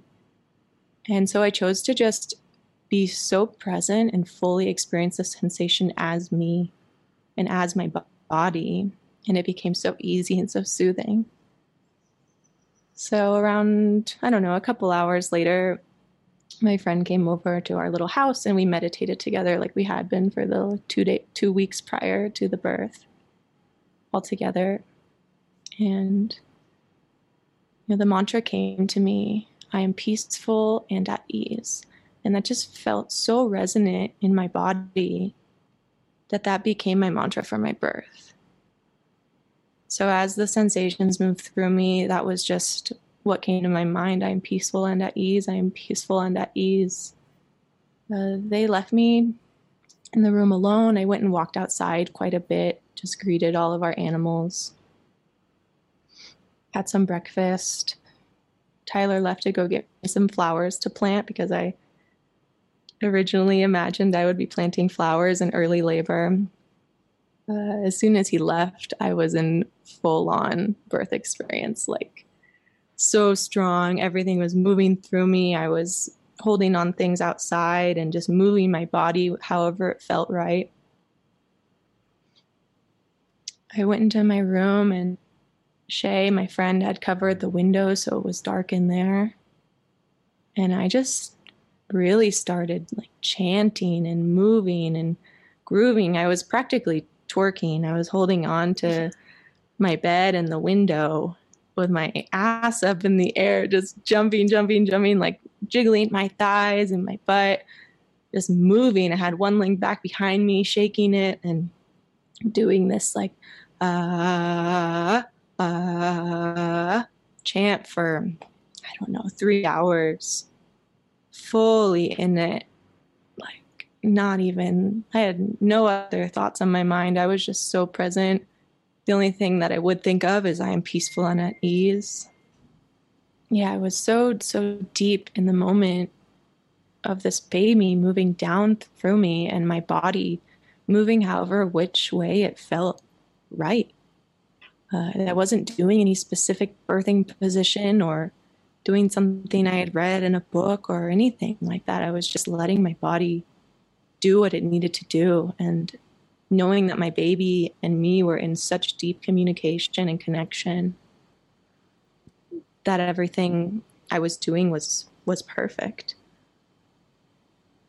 The only thing that would come onto my mind was I'm peaceful and at ease. And it eventually got to a point where I couldn't remember the words, but I felt the resonance through my body. And at some point I thought like, oh, I wonder when Tyler will get here because this baby is coming. Yeah. And then I looked up and I saw him pull in the driveway, and he came in, or first he went and checked with Shay to see what was going on before coming into my space, being very intentional, all of us. So he went and, checked in with Shay, came over to see me. I had him get down on his knees. We didn't speak, but I just moved him to where I wanted him to be, and I used his shoulders as I was using the bed earlier and just continued my dance, jumping up and down and chanting. And he told me later he was just envisioning this strong, this heavy, heavy boulder, just being that present masculine force, allowing the feminine to move and flow and create and bring life forth. He was in there for maybe about 20 minutes, and then he asked me if I wanted him to set up the hot water heater so we could get hot water to the tub outside. And I said yes. I was definitely ready to be in the tub. So he left and went to go get that set up. And I continued my dance. Shay came in to join me. I would say water. She would give me water with a straw. I would say toilet paper. She would give me toilet paper so I could wipe myself. And that was it. She never offered me anything. She never spoke. She stayed behind me to where I didn't see her. And she was just kind of moving with me and dancing with me and moving the energy and just being that present, amazing person, offering me whatever I had asked for. And then I moved into transition. And I'd moved really low down to the floor.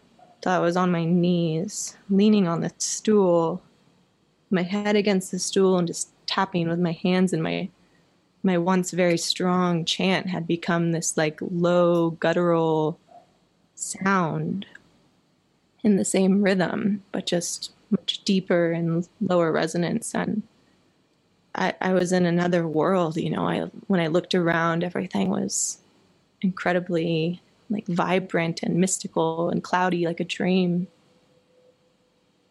And then I thought, oh, I really hope the tub is ready soon. And then I hear Tyler say, the tub is ready. Do you want to come out? Everything was just, so lined up. We were all so in sync.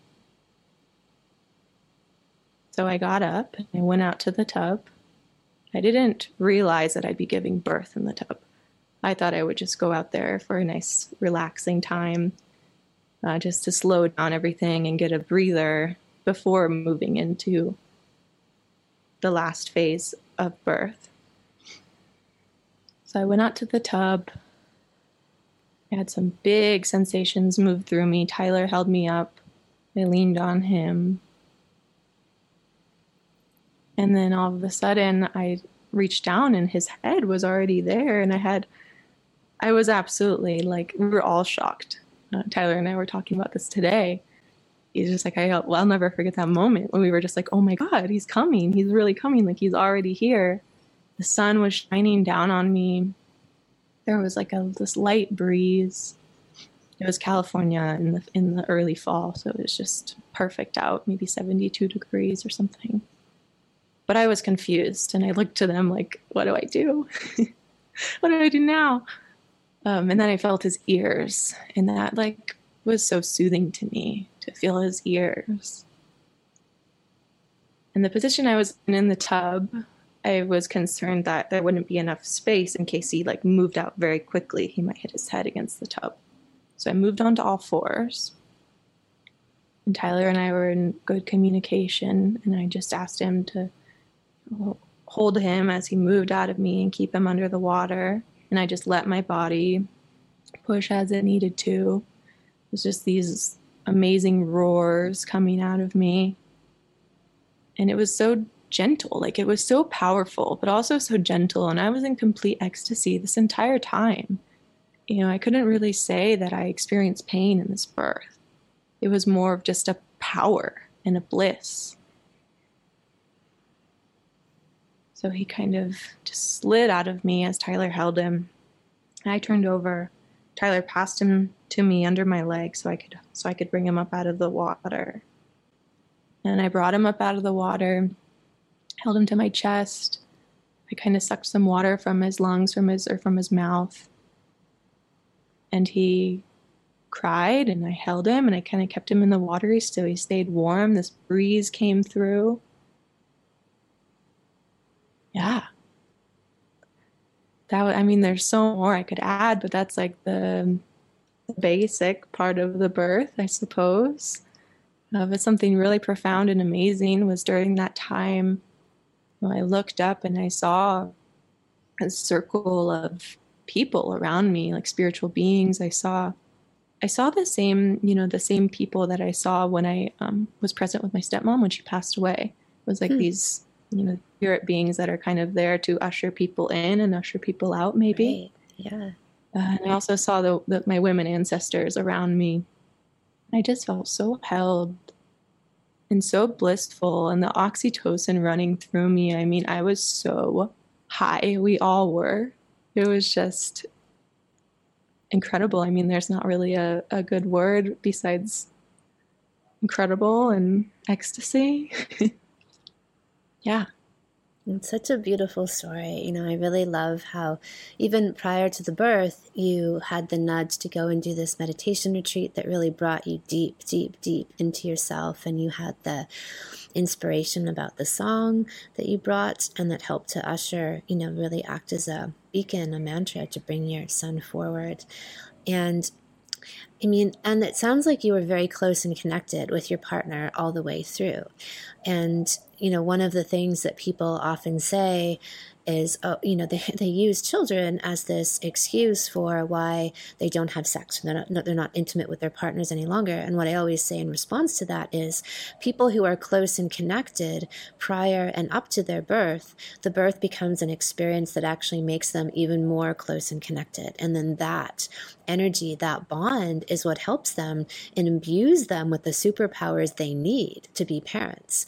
And when people don't have that, when there's some kind of gap with the couple, then having a baby exacerbates that distance. And then, they have this excuse, this very socially accepted excuse. Oh, you have children, you haven't had sex in 2 years, So I'm just curious, like, how did this birth experience, which sounds very deep and primal and intimate, how did that impact your relationship with your partner? Yeah, it's definitely brought for him to have witnessed me and that full power of bringing a child into the world in that like rawness and that primalness. For him to have witnessed me in that way has evolved our relationship so much. And for me to have had such a strong support of him energetically and just seeing him in that space. I didn't really see him, I guess, but like feeling him in that space and him knowing his place in that birth has had major impact on our relationship in the most beautiful way. We were so close and more close since then. To have experienced that together and for him to have like held him as he came into the world, our son, and just to like, we all created that experience. And the postpartum is so beautiful, us just all laying in bed and so close and connected, and all of us flowing with oxytocin. Yeah, and it's still, our experience parenting now, I'd say like the beginning parts of parenting and figuring out how sex works. Now you have like a baby, in the bed, and they may cry and stuff, and figuring out when the best time is for us to have sex with this baby here, and all these things in the beginning was like definitely a lot of communication between us and figuring out how to navigate this new world of us as parents. But it's been quite easy in a, maybe not like easy, but our communication has been simple and easy, and we we make it work. Like we definitely have sex, and we did this whole time that Koa's been here, which has been a year. And we have, connecting time together, and we do it with our son too. Like we're all connected and we're all bonded in a way that, yeah, there isn't the excuse of like, oh, we have a kid, so we can't do that certain thing. Yeah, the birth experience has definitely shaped the relationship and evolved it and just created a deeper bond between us, and being parents now and making love to one another as like the parent of my child, and him making love to me has definitely shifted in a way of this deeper honoring of seeing me in that real raw power. That's wonderful. And you know what else I love about your story is that your two support people seem to really stand back and let your internal guidance, your body, whatever energy you were channeling, be the director. You said that even your friend didn't ask you for things, like she just waited to see, for you to ask for something, and even your partner. And it's so the opposite of the typical medical birth experience, which is like, no, little girl, you just sit there and we'll tell you exactly what to do every step of the way. And I love that your story is so much the opposite, about people there completely honoring your power, your intuition, your inner direction of exactly how this needs to go, and giving you the space, and the support to just be there for whatever you need, that you've got the knowledge. I love that. Yeah, it was exactly what I wanted and I asked from them. I created like a quote unquote birth plan. It was like, trust Step aside, bitches. Trust. Yeah, exactly. My thing was to them, trust me, trust birth, and do what I ask. And that was that. I love it. The birth plan extraordinaire. That's the best birth plan I've ever heard. Yeah. Wonderful. Was there anything else that you want to add to the story or the whole process that we haven't touched on yet? I guess if you wanted to go into that, that was kind of the experience for me. Sure. I moved inside. The placenta hadn't come yet.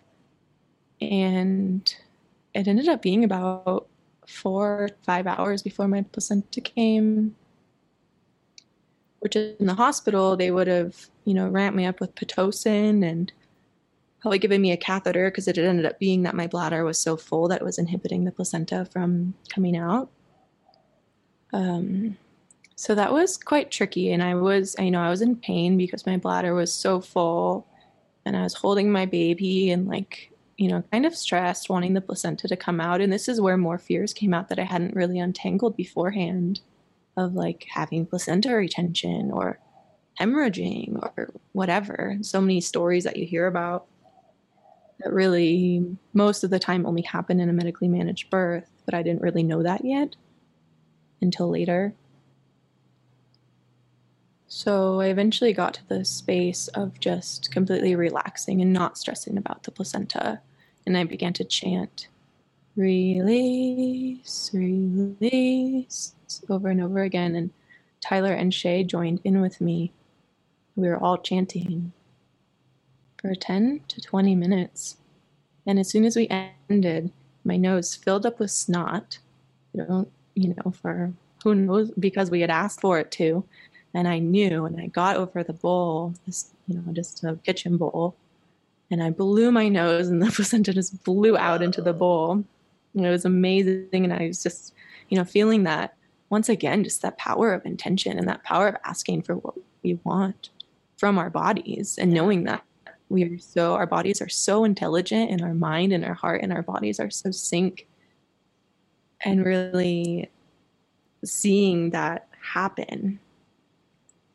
And then I peed I don't even know, half gallon of urine twice, which was the most relieving experience. It was almost orgasmic for sure. And yeah, then I was, then Shay made some placenta prints and we did a lotus birth. We kept it, I think it was about 18 hours. It dried out very, very quickly. And then we did a cord burning the next morning. And then I, ate my placenta that day and a few days later, and actually just buried the rest of it about a week ago on my son's lunar birthday. Yeah, so that's the placenta part of it. So you did the Sexy Mama Salon, although you did it after your birth experience. So how did you find the salon in terms of talking about, explaining the ideas, I guess, that were guiding principles for you and affirming what you were coming to in yourself? And how was the whole experience for you overall? Yeah, I really enjoyed the Sexy Mama Salon, even though I'd already given birth. It absolutely just affirmed everything I had chosen and taught me more from your perception about things like circumcision and conscious conception and all these things. I mean, you dove into all the things that I would want to share with any pregnant woman who was willing to listen. It was like, you're almost like this amazing friend that women can have throughout their pregnancy and birth when they're making choices that aren't so aligned with the normal pregnancy and birthing experience that is in our culture, in our country, in the United States. Yeah, and I mean, the bonuses and things like that. I loved the one you taught about clearing the glass between your partner, Tyler, and I still do that. We really like that exercise. We did it a couple of weeks ago, and it's something that's definitely stuck with us through there.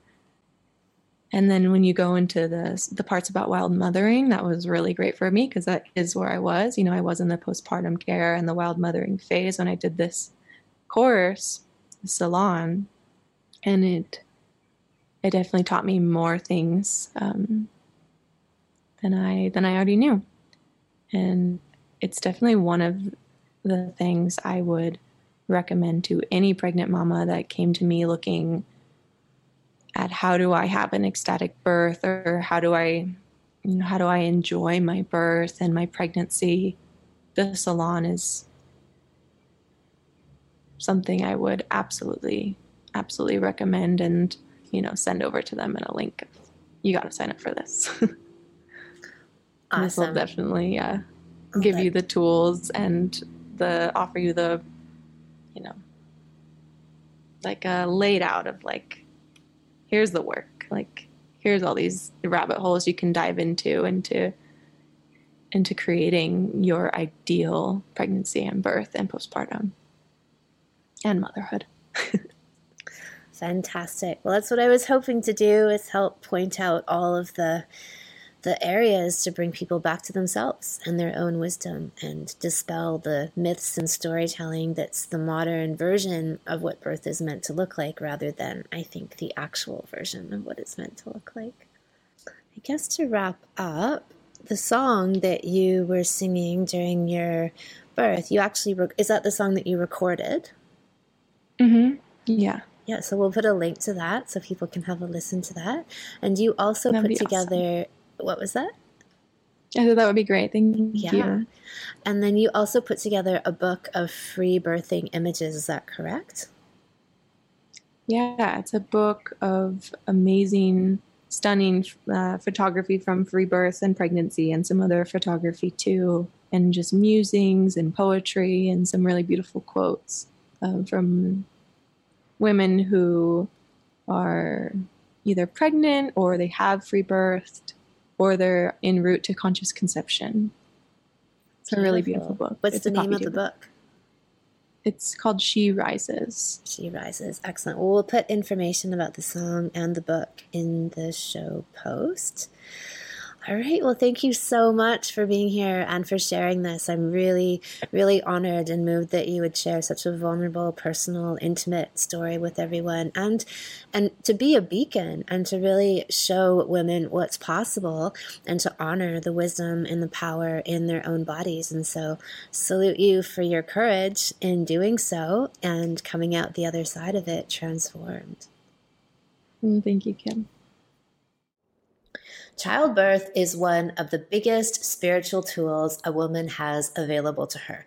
Throughout ancient and even recent cultures all over the world, women have been revered for their ability to bridge the worlds of life and death, to be the shaman with a direct connection to the other worlds through being the birth portal to bring in new life.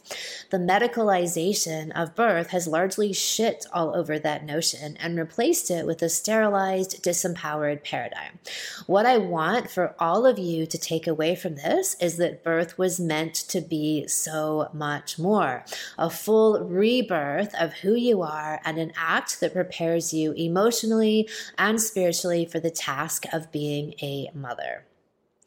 The Sexy Mama Salon begins today. This salon is a step-by-step guide to how to deprogram yourself and learn instead to tune into all of your natural wisdom and to cultivate your sexual power and pleasure as the ultimate birthing tool. Blocks that show up in your bed will show up in your birth, meaning if you have sexual blocks within yourself and between you and your partner, they have an impact on your birthing experience, just like they have an impact on your ability to orgasm, on your libido, and the quality of your relationship. Yes, they'll also have an impact on the biggest orgasm of your life.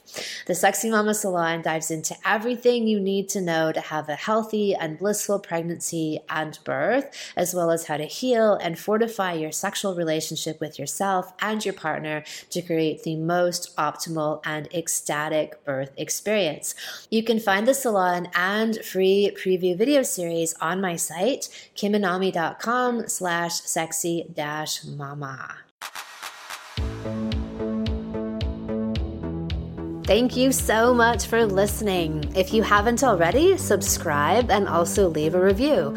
And send someone else the gift of a healthy libido and an off-the-charts love life by sharing this episode with them. We'll be back next week, and in the meantime, many happy orgasms.